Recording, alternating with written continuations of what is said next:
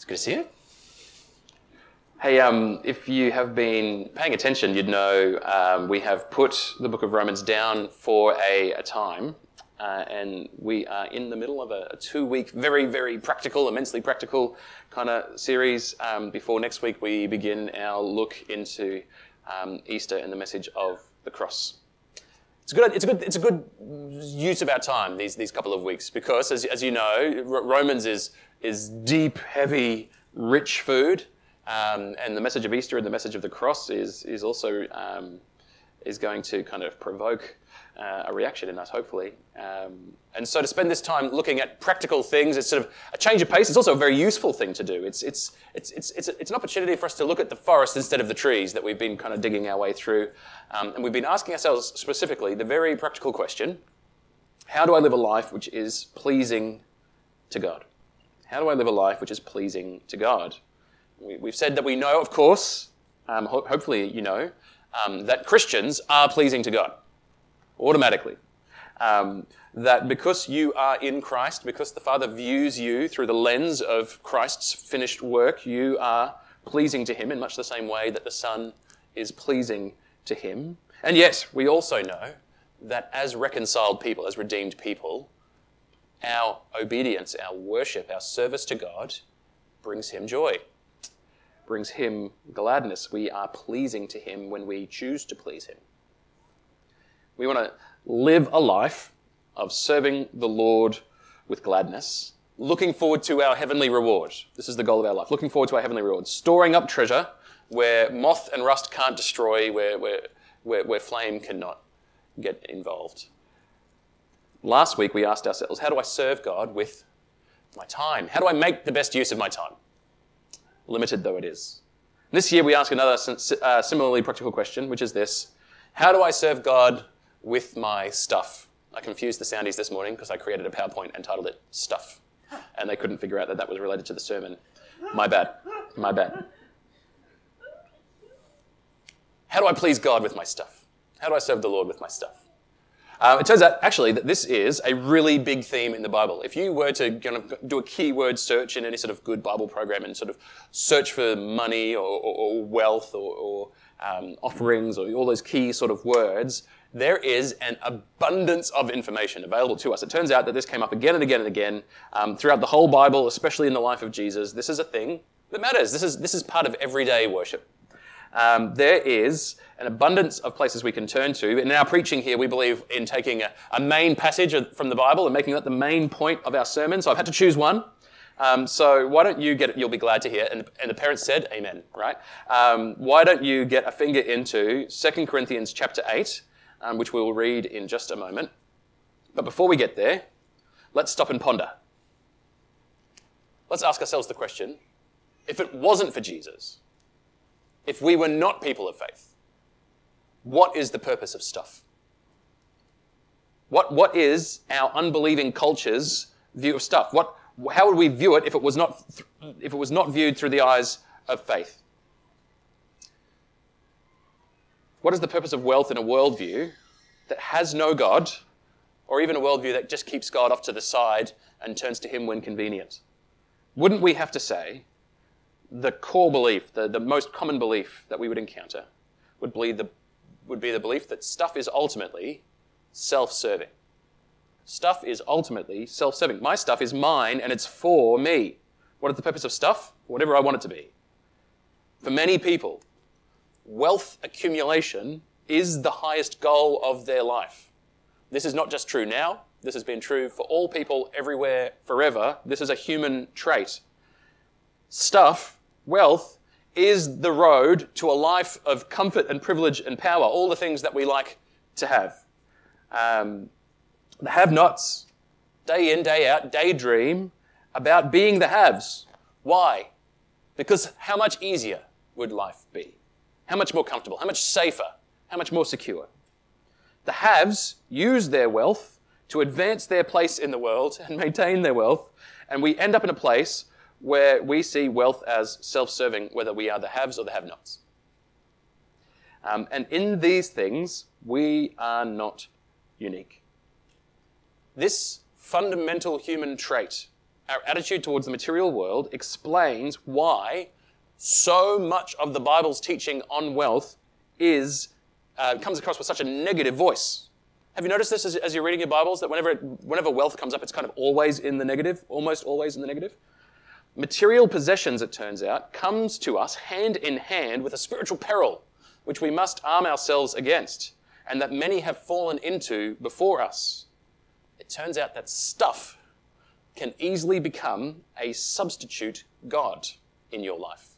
The definition of the word idol. For example, Jesus said that it is easier for a camel to fit through the tiny hole in a needle than it is for a rich man to enter the kingdom of heaven. In this illustration, wealth is keeping a person away from coming to God. Do you understand? It is easier for a camel to fit through the eye of the needle, just in case you've missed the hyperbole, very difficult. And if you do succeed, it's messy. You just do not want to be on the other side of that needle when the camel goes through. It's easier for that to take place, says Jesus, than it is for a wealthy man to enter the kingdom of God. We see the example of the rich young ruler who comes to Jesus and says to him, how is it that I can enter the kingdom of God? The rich man says. And Jesus says, well, you've got to fulfill the law. And the young man says, well, I've done all that since I was a kid. And Jesus, knowing full well that he hasn't done that, he says, okay, there's one last thing that you've got to do. Get rid of all your stuff and come follow me. And then you can have the kingdom of heaven.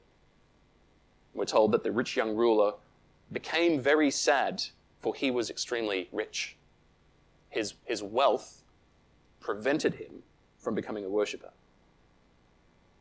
Jesus warned us that the worship of money competes with our worship of God. He says it again in the Sermon on the Mount in Matthew chapter 6.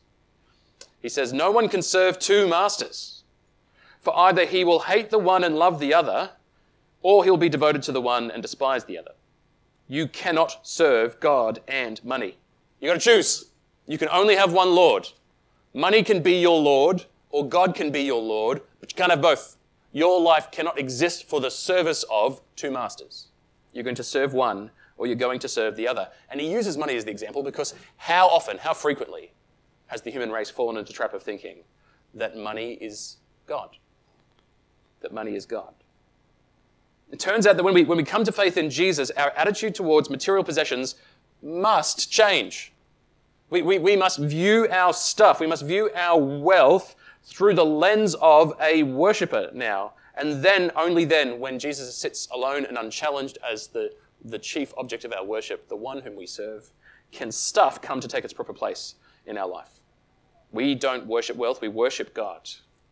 This is what we see, a profound example of it, in 2 Corinthians chapter 8.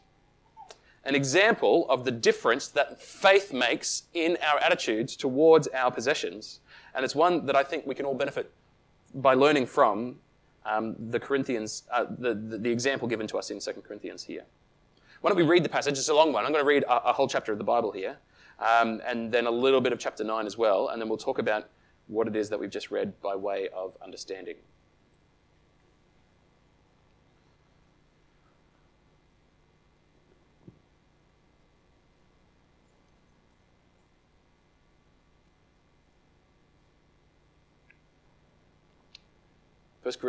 Second Corinthians chapter 8, verse 1. We want you to know, brothers, about the grace of God that has been given among the churches of Macedonia. For in a severe test of affliction, their abundance of joy and their extreme poverty have overflowed in a wealth of generosity on their part. For they gave according to their means, as I can testify, and beyond their means, of their own accord, begging us earnestly for the favour of taking part in the relief of the saints. And this, not as we expected, but they gave themselves first to the Lord, and then by the will of God to us. Accordingly, we urge Titus that, as he had started, so he should complete among you this act of grace. But as you excel in everything, in faith, in speech, in knowledge, in all earnestness, and in our love for you, see that you excel in this act of grace also. I say this not as a command, but to prove by the earnestness of others that your love also is genuine.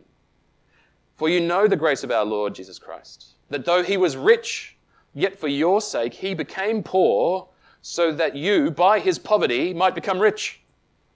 And in this matter I give my judgment, this benefits you, who a year ago started not only to do this work, but also to desire to do it.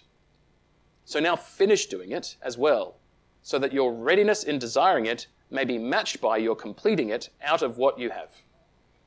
For if the readiness is there, it is acceptable according to what a person has, not according to what he does not have. For I do not mean that others should be eased and you burdened, but that as a matter of fairness, your abundance at the present time should supply their need, so their abundance may supply your need, that there may be fairness. As it is written, whoever gathered much had nothing left over, and whoever gathered little had no lack. But thanks be to God who put it into the heart of Titus the same earnest care I have for you. For he has not only accepted our appeal, but being himself very earnest, he is going to you of his own accord. With him we are sending the brother who is famous among all the churches for his preaching of the gospel. Not only that, but he has been appointed by the churches to travel with us as we carry out this act of grace that is being ministered by us for the glory of the Lord himself and to show our goodwill. We take this course so that no one should blame us about this generous gift that is being administered by us. For we aim at what is honorable not only in the Lord's sight, but also in the sight of man. And with them we are sending our brother, whom we have often tested and found earnest in many matters, but who is now more earnest than ever because of his great confidence in you. As for Titus, he is my partner and fellow worker for your benefit. As for our brothers, they are messengers of the churches to the glory of Christ. And so give proof before the churches of your love and of our boasting about you to these men. Okay. A little snippet from chapter 9 as well. He's making the same point, verses 6 to 8. The point is this. Isn't it nice when he says that? It's like, okay, tune back in. The point is this. Whoever sows sparingly will also reap sparingly. Whoever sows bountifully will also reap bountifully. Each one must give as he has decided in his heart, not reluctantly or under compulsion, for God loves a cheerful giver. And God is able to make all grace abound to you, so that having sufficiency in all things at all times, you may abound in every good work. Clearly there's a story going on behind here that we need to say, a bit of context that helps us understand what we just read. It turns out that in the middle part of the first century, there were a number of famines. And particularly, these famines, some of them hit the Holy Land in the city of Jerusalem. Remember, this church in Corinth is off in the old sort of Greek Empire, off far away from the Holy Land. The great tension that existed in the early church was the tension between Jew and Greek. The inclusion of the Gentiles, the Greeks, the nations other than the Hebrews, into the church of God was a very difficult thing for those raised under the Hebrew law to understand. It led to most of the conflicts we read about in the New Testament. And here at this point in time, we discover that a predominantly Gentile group of churches find themselves in a position of having plenty, while the predominantly Jewish church in Jerusalem finds themselves in a period of lack. And despite the difficulty of the relationships between the Gentiles and the Jews within the New Testament church, despite the kind of difficulty that may have existed between the Apostle Paul and the apostles in the city of Jerusalem, during this period of time, a collection was taken, at least one, from among the churches of the diaspora to provide for the needs of the saints in Jerusalem. Isn't that magnificent? Like, just imagine if our church was just constantly viewed as suspect by all the other churches in our region because we were just a bit too multicultural. That's the kind of vibe, right? And that we find ourselves in a position of being able to bless them in the name of Jesus, and we take it. Not for selfish gain, but just because of the overflow of a glad and generous heart. Paul is writing in this letter to include the church in Corinth in this collection, which has already been taken so generously amongst the Macedonian churches, which are in a different place to Corinth. And you can hear a little bit of the heavy-handedness of his tone in writing to Corinth because that church has been something of an inconvenience to him over the last couple of years. But now let's give our attention to the churches in Macedonia who are being spoken about here. The Gentiles providing for the Jews who have treated their faith as suspect. Isn't it just the sweetest thing in God's providence? How unifying, how much reconciliation took place during the churches as a result of this ministry. One of the impressive details that we see when we read about the Macedonians is that they gave generously, not out of rich abundance, but out of their poverty. 2 Corinthians 8:2. For in a severe test of affliction, they're being persecuted, their abundance of joy and their extreme poverty have overflowed in a wealth of generosity. These are not the elite of the elite. These aren't millionaires and billionaires. These are ordinary people living a very difficult life who see the great need, who think to themselves, I don't have everything, but I've got food, which is more than they can say in Jerusalem. And their love and poverty have mingled together, and the result was generosity. Isn't that incredible? For they gave according to their means, as I can testify, and beyond their means of their own accord. Their gift was so generous, their financial gift was so generous that they were going to miss out on some things. It hurt to give this. This wasn't the leftover in the budget. This was a change to the budget. We're not getting the flashy jet that Matt needs, right? We're not getting the nice new car when whatever they had then, the nice new Camel that hasn't been put through the eye of the needle, so it's still good.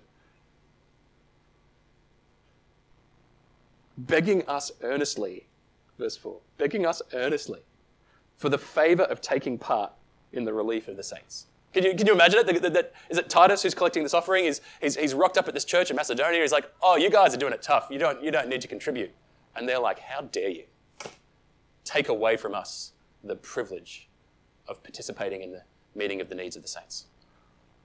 Begging us earnestly for the favor of taking part in the relief of the saints. And this not as we expected, but they gave themselves, and here it is, first to the Lord, and then by the will of the Lord to us. We are worshippers. We believe God would have us do this. Take the money. Isn't it beautiful? It's a marvelous transformation has taken place in these people, and they are an example for us to follow. Whenever we see humans living like this, it grabs our attention, doesn't it? It's different to what is normal. That's not how people live. It pokes at us uncomfortably is what it does. Think of the widow's offering that Jesus brought our attention to. A small amount given, but given from a place of poverty, and in the words of Christ, more precious than the much given by someone else. That lady was free in a way that so many of us are not. She was not ruled by her money, but to her it was a tool to be used for the glory of God. And so we have to ask the question, what is it that has to happen in the human heart for us to have that kind of attitude towards our wealth? What has to happen for us to be so free from the tyranny of wealth? We see the motivation of the Macedonians in 2 Corinthians chapter 8, verse 9. For you know the grace of our Lord Jesus Christ, that though he was rich, yet for your sake he became poor, so that you by his poverty might become rich. And here it is. It turns out that this change which needs to happen in each and every one of us is connected to worship. Worship, like all the other parts of our lives as Christians, it turns out transforming our attitudes towards wealth is a product of gospel transformation. We see Jesus being what we are not, don't we? In his incarnation. The sovereign of heaven, the one who made all things, stepped into this world in flesh like us, but not into a palace where we would expect him to arrive, but into a barn. He took the form of a servant, not of a master. He lived a life of poverty and simplicity. He died in our place and for our sins on the cross, not his sins. He paid a debt that wasn't his. He became poor, that you and I might become rich. Not materially rich, that's not the goal. In heaven it might be the goal, I don't know, probably is. Spiritually rich. Rich in the glory of the kingdom. Rich in salvation. Rich in God's blessings. We as worshippers, this is the point, we come to see our stuff the same way that Jesus does. The same way that Jesus does. We see everything that we have as existing to serve God's purposes in this world. Why am I here? Why do I have things? Why do I have a bank account and a house and a couch? To serve the living God. To serve the living God. Because Jesus, who has shown me not only an example to live, has redeemed me, and I'm becoming like him. I'm becoming like him. The attitude that Jesus has to stuff, that's the attitude I want to have to stuff. I want my stuff to be used in such a way that I let go of it and it goes into the world to work God's blessing and reaps an eternal reward.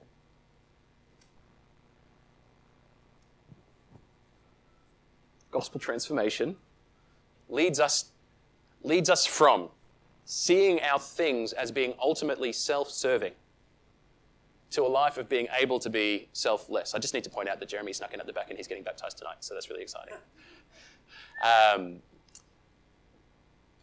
You feel that?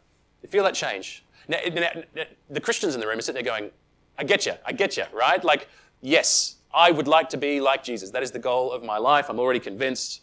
Give me some more. Give me some practicals on what it might look like day to day for me to live out what it is that Christ has won for me. I'm glad you asked. I've got a few examples. Let's get practical. But first, let's mention that this moment in time makes the issue that we are discussing right now just a little bit more salty, urgent, hot than it usually is, isn't it?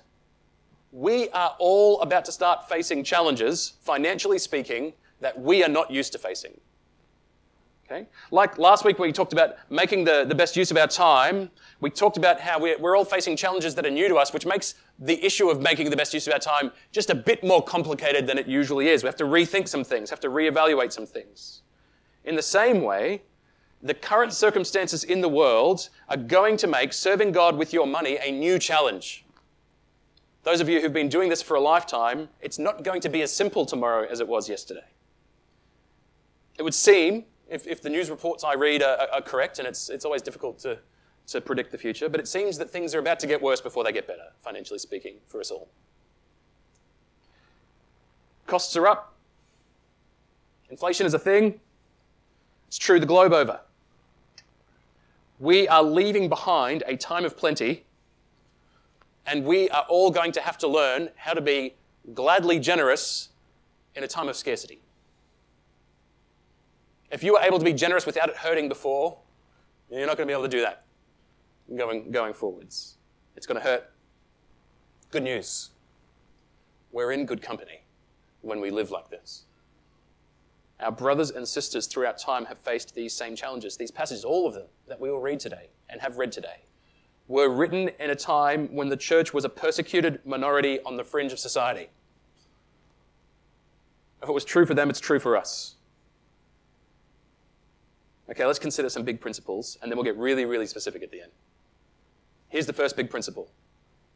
If you would like to please God with your stuff, this is one you need to know. Number one, you should work and earn as a responsible adult. It needs to be said. It needs to be said. Salvation, or as I've written it here, salvation, which is probably a bit of a Freudian slip, results in a Christian work ethic.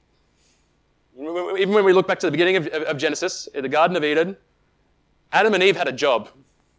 Contributing to the world in a positive way, using your time and your effort to work in a vocation is part of God's original created order and absolutely is part of a life of worship. Now, please understand, you have to understand what these words mean properly.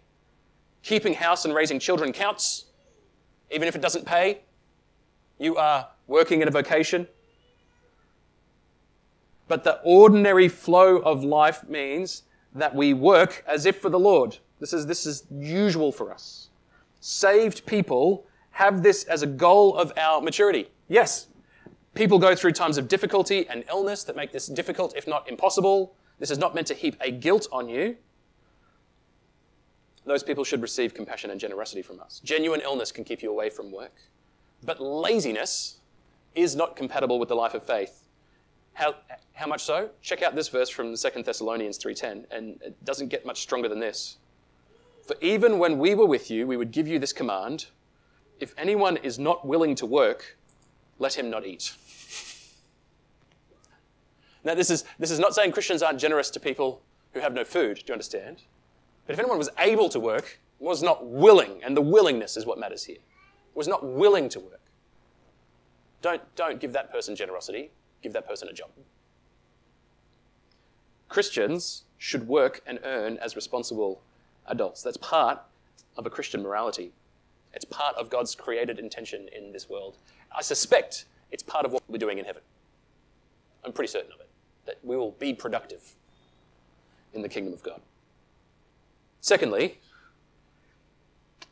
we often come to the question, we often ask ourselves the question, how much of my money should I give to God versus how much should I keep for myself? Which brings up the historical issue of tithing. If you're not familiar with this, it's a practice, certainly many of us here use this, Elise and I go this way.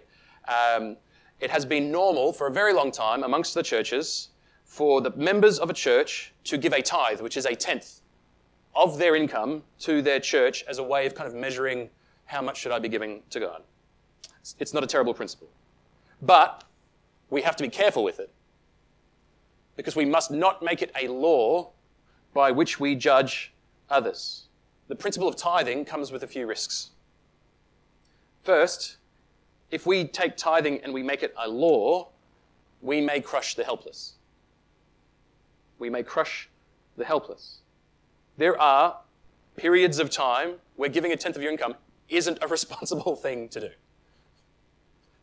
You have some needs which are more urgent than the needs of the church that you need to be taken care of. There are those of you who will be married to someone who does not share your faith. And every now and then an unbelieving spouse is hostile to the idea of religious giving. You should honor them and not do this thing. Find some other ways to be generous. There are other ways to do it. Maybe they're going to be okay with you taking on a sponsor kid or showing hospitality. We run the risk of crushing the helpless. We run a second risk with tithing. Taking tithing and turning it into a law runs the risk of encouraging joyless giving. Joyless giving. I was talking to a family member one time who told me about their friend who would tithe a tenth of their income to the cent. No more, no less. Can you imagine being the church bank? I don't ever do this. Maybe some of you do this. I don't ever look at the church bank accounts. I'm speaking from ignorance. It's like, my tithe this week is $162.42. It's very specific. Yeah. Rounded down or up for the cent, do you reckon?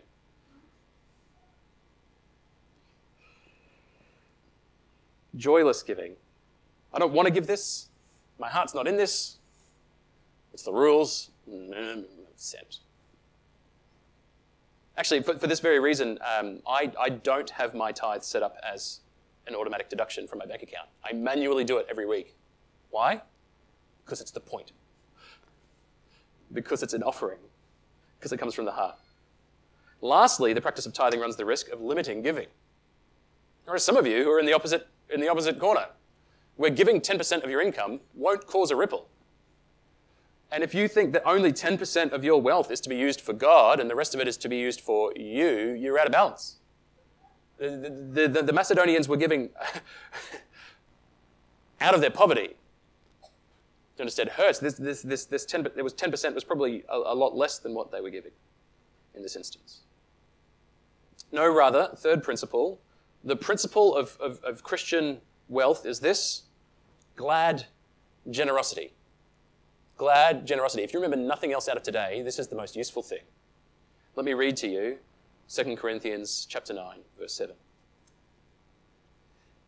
Each one must give as he has decided in his heart, not reluctantly or under compulsion, for God loves a cheerful giver.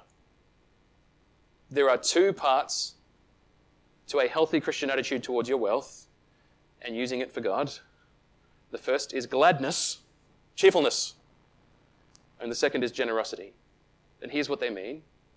Gladness means that your offerings to God are given out of the overflow of a worshipping heart for joy, not under compulsion. It's very important that it not be under compulsion. There's a Bible verse which says it should not be under compulsion or even reluctant. Have you ever wondered, why does the cheerfulness matter?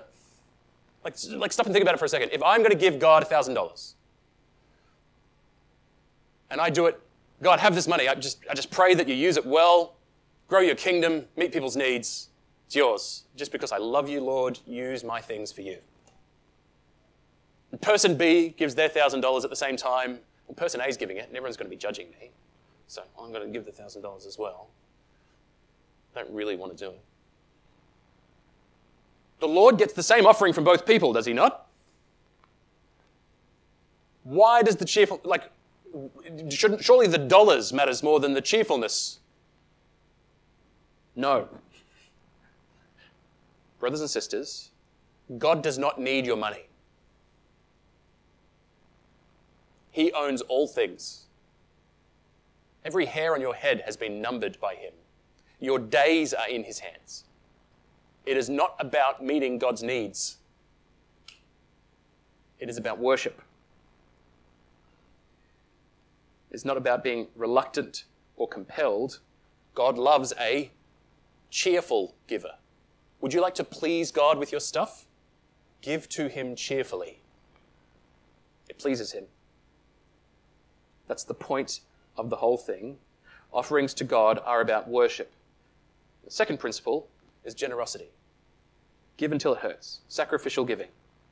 If your giving never hurts you or means that you have to go without anything, have you really been generous? We see the story of Cain and Abel in the beginning of Genesis. They both give an offering to God. It wasn't money, they were farmers. They gave their produce to God. Cain, who was to murder his brother, whose heart was far from God, just gave God the leftovers. And Abel, who was a worshipper, gave God his first fruits, his best stuff, the stuff that would sell for the most at market, the stuff that would make him wealthy. Sacrificial giving. Jesus, who was rich, became poor for you, that you might become rich. Let's live like that. That's a good principle, isn't it? Glad generosity. This is how we live. Now let's get really, really specific. Really, really specific. Okay, I'm in. I believe you. Glad generosity is how we are going to live in light of the gospel, in light of what Jesus has done for us. What things do I give my money to in order to please God? I have a list. There's a lot of things on this list. This is not an exhaustive list. You can find other things. But let me give you a survey. We'll finish here today, by the way. When you do these things with your wealth, you please God, Christians, if they are an act of faith. All of these are the overflow of faith. First of all, we serve God when we use our wealth to provide for our family. Are you glad that's on the list? I am. 1 Timothy 5:8 says this: if anyone does not provide for his relatives, and especially for the members of his household, he has denied the faith and is worse than an unbeliever. We make sure that our kids have food and clothing. We make sure that our spouse has enough. We make sure they have a roof over their head. That is part of your service to God. There's a second slide, by the way. Next, you can use your wealth to support your church and its ministries. We see this in places like 1 Corinthians chapter 9, verse 14, which says this: "In the same way, the Lord commanded that those who proclaim the gospel should get their living by the gospel." It's pretty straightforward, isn't it? Next, you serve the Lord, you bring him gladness, Christians, when you use your wealth to support the needs of your brothers and your sisters here in this church. 1 John 3:17 says, "If anyone has the world's goods and sees his brother in need," and yet, brother's a key word there, right? Sees his brother in need, and yet closes his heart against him, how does God's love abide in him? Brothers and sisters, if there are people who call this church home, who are going without the needs of life because we were unwilling to help them, we cease to be a Christian church. Next, you please God when you use your wealth to support Christians in need elsewhere in the world. Galatians 6, chapter 10 says this: "So then, as we have opportunity, let us do good to everyone, and especially to those who are of the household of faith." Isn't this the attitude we see in the Macedonian churches towards the church in Jerusalem? They're in need, they're our brothers and sisters, here's our stuff. Also, Galatians 6:10 tells us to love our neighbour. We please God when we use our wealth to be kind to those who are not of the household of faith. The Good Samaritan principle.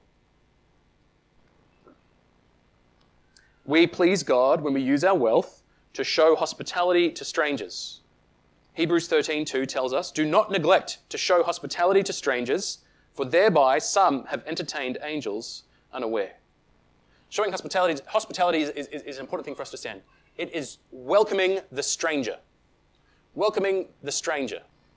So having your friends from church over for lunch doesn't count as biblical hospitality. Having the new person over from church who you don't know yet counts as biblical hospitality. Use your property to show hospitality to the people who are new or on the fringe. Another one. We worship God by paying our taxes. Well, at least something good comes of them, right? Romans 13:7 says, "Pay to all what is owed to them. Taxes to whom taxes are owed, revenue to whom revenue is owed, respect to whom respect is owed, honor to whom honor is owed." The next verse teaches us another principle about money. Live within your means. This is actually an act of worship, to live within your means. Romans 13:8. Owe no one anything except to love each other, for the one who loves has fulfilled the law. Owe no one anything except to love each other, for the one who loves another has fulfilled the law. Debt can put you in slavery to a master other than Jesus. It's a very good way to find that money has become your God. Another one. Do not covet. Now, I've got a negative. This is the only sort of straight up negative one in here. It's useful though, isn't it? It lives hand in hand with living within your means. We're told in the Ten Commandments, Exodus 20:17, "You shall not covet your neighbour's house. You shall not covet your neighbour's wife, or his male servant, or his female servant, or his ox, or his donkey, or anything that is your neighbour's." We do not assess our life through the lens of comparison with what our neighbours have and we don't. If the point of life is wealth accumulation, then your neighbour's goods are proof that you are failing. You're losing the race. Keeping up with the Joneses is the meaning of life. No, we've been set free from that, brothers and sisters. The Lord is my shepherd. I have all I need, is our new attitude. And if all that sounds just a little bit scary, let me just read you one last Bible passage and then I'll pray to finish. The last thing that we need to do in order to serve the Lord with our wealth, please God with our wealth, is to consider the lilies. Consider the lilies. I'll explain. I'll let Jesus explain from the Sermon on the Mount. Which of you, by being anxious, can add a single hour to his span of life? Why are you anxious about clothing? Consider the lilies of the field, how they grow. They neither toil nor spin, and yet I tell you, even Solomon, in all his glory, was not arrayed or dressed like one of these. But if God so clothes the grass of the field, which today is alive and tomorrow is thrown into the oven, will he not much more clothe you, O you of little faith? Therefore do not be anxious, saying, what shall we eat? What shall we drink? What shall we wear? For the Gentiles, it means the unbelieving Gentiles, by the way, seek after all these things. And your heavenly Father knows that you need them all. But seek first the kingdom of God and his righteousness, and all these things will be added to you. Therefore, do not be anxious about tomorrow, for tomorrow will be anxious for itself. Sufficient for the day is its own trouble. Let's pray.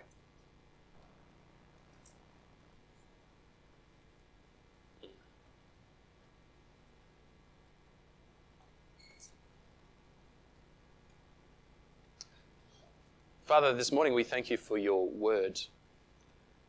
We thank you because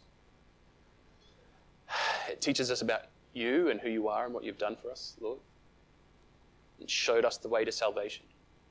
It reveals Christ and all his glory to us. Teaches our hands how to worship him. Lord, we also thank you for your word particularly because it teaches us to be wise. It equips us for every good work. Lord, the issue of being worshippers with our possessions is one that comes up every day of our life. And ill-considered, it's a part of our life which we would base on the world's attitudes. We would live the same life that the unbelieving world lives, were it not for you having given us your wisdom. We pray that your word would have its full effect in us. Would you make us into a different kind of people? A kind of people who are utterly different to the rest of this world precisely because we have become like Jesus. He is wonderful, our God. The way he lived is utterly praiseworthy from beginning to end. And we pray that his earthly attitude towards wealth would become our earthly attitude towards wealth. Help us to see, our God, our whole life as belonging to you, not as a begrudging service, not under coercion, but cheerfully. Would we serve you with gladness? Lord, what could we give you that would be too much? What fear should we harbour when you have so graciously promised your wonderful provision? We pray that we would be a church filled with worship, first and foremost, with love, second only to that, and Lord, with the generous abundance of graciousness that flows in the wake of your redeeming work. We pray that in Jesus' name.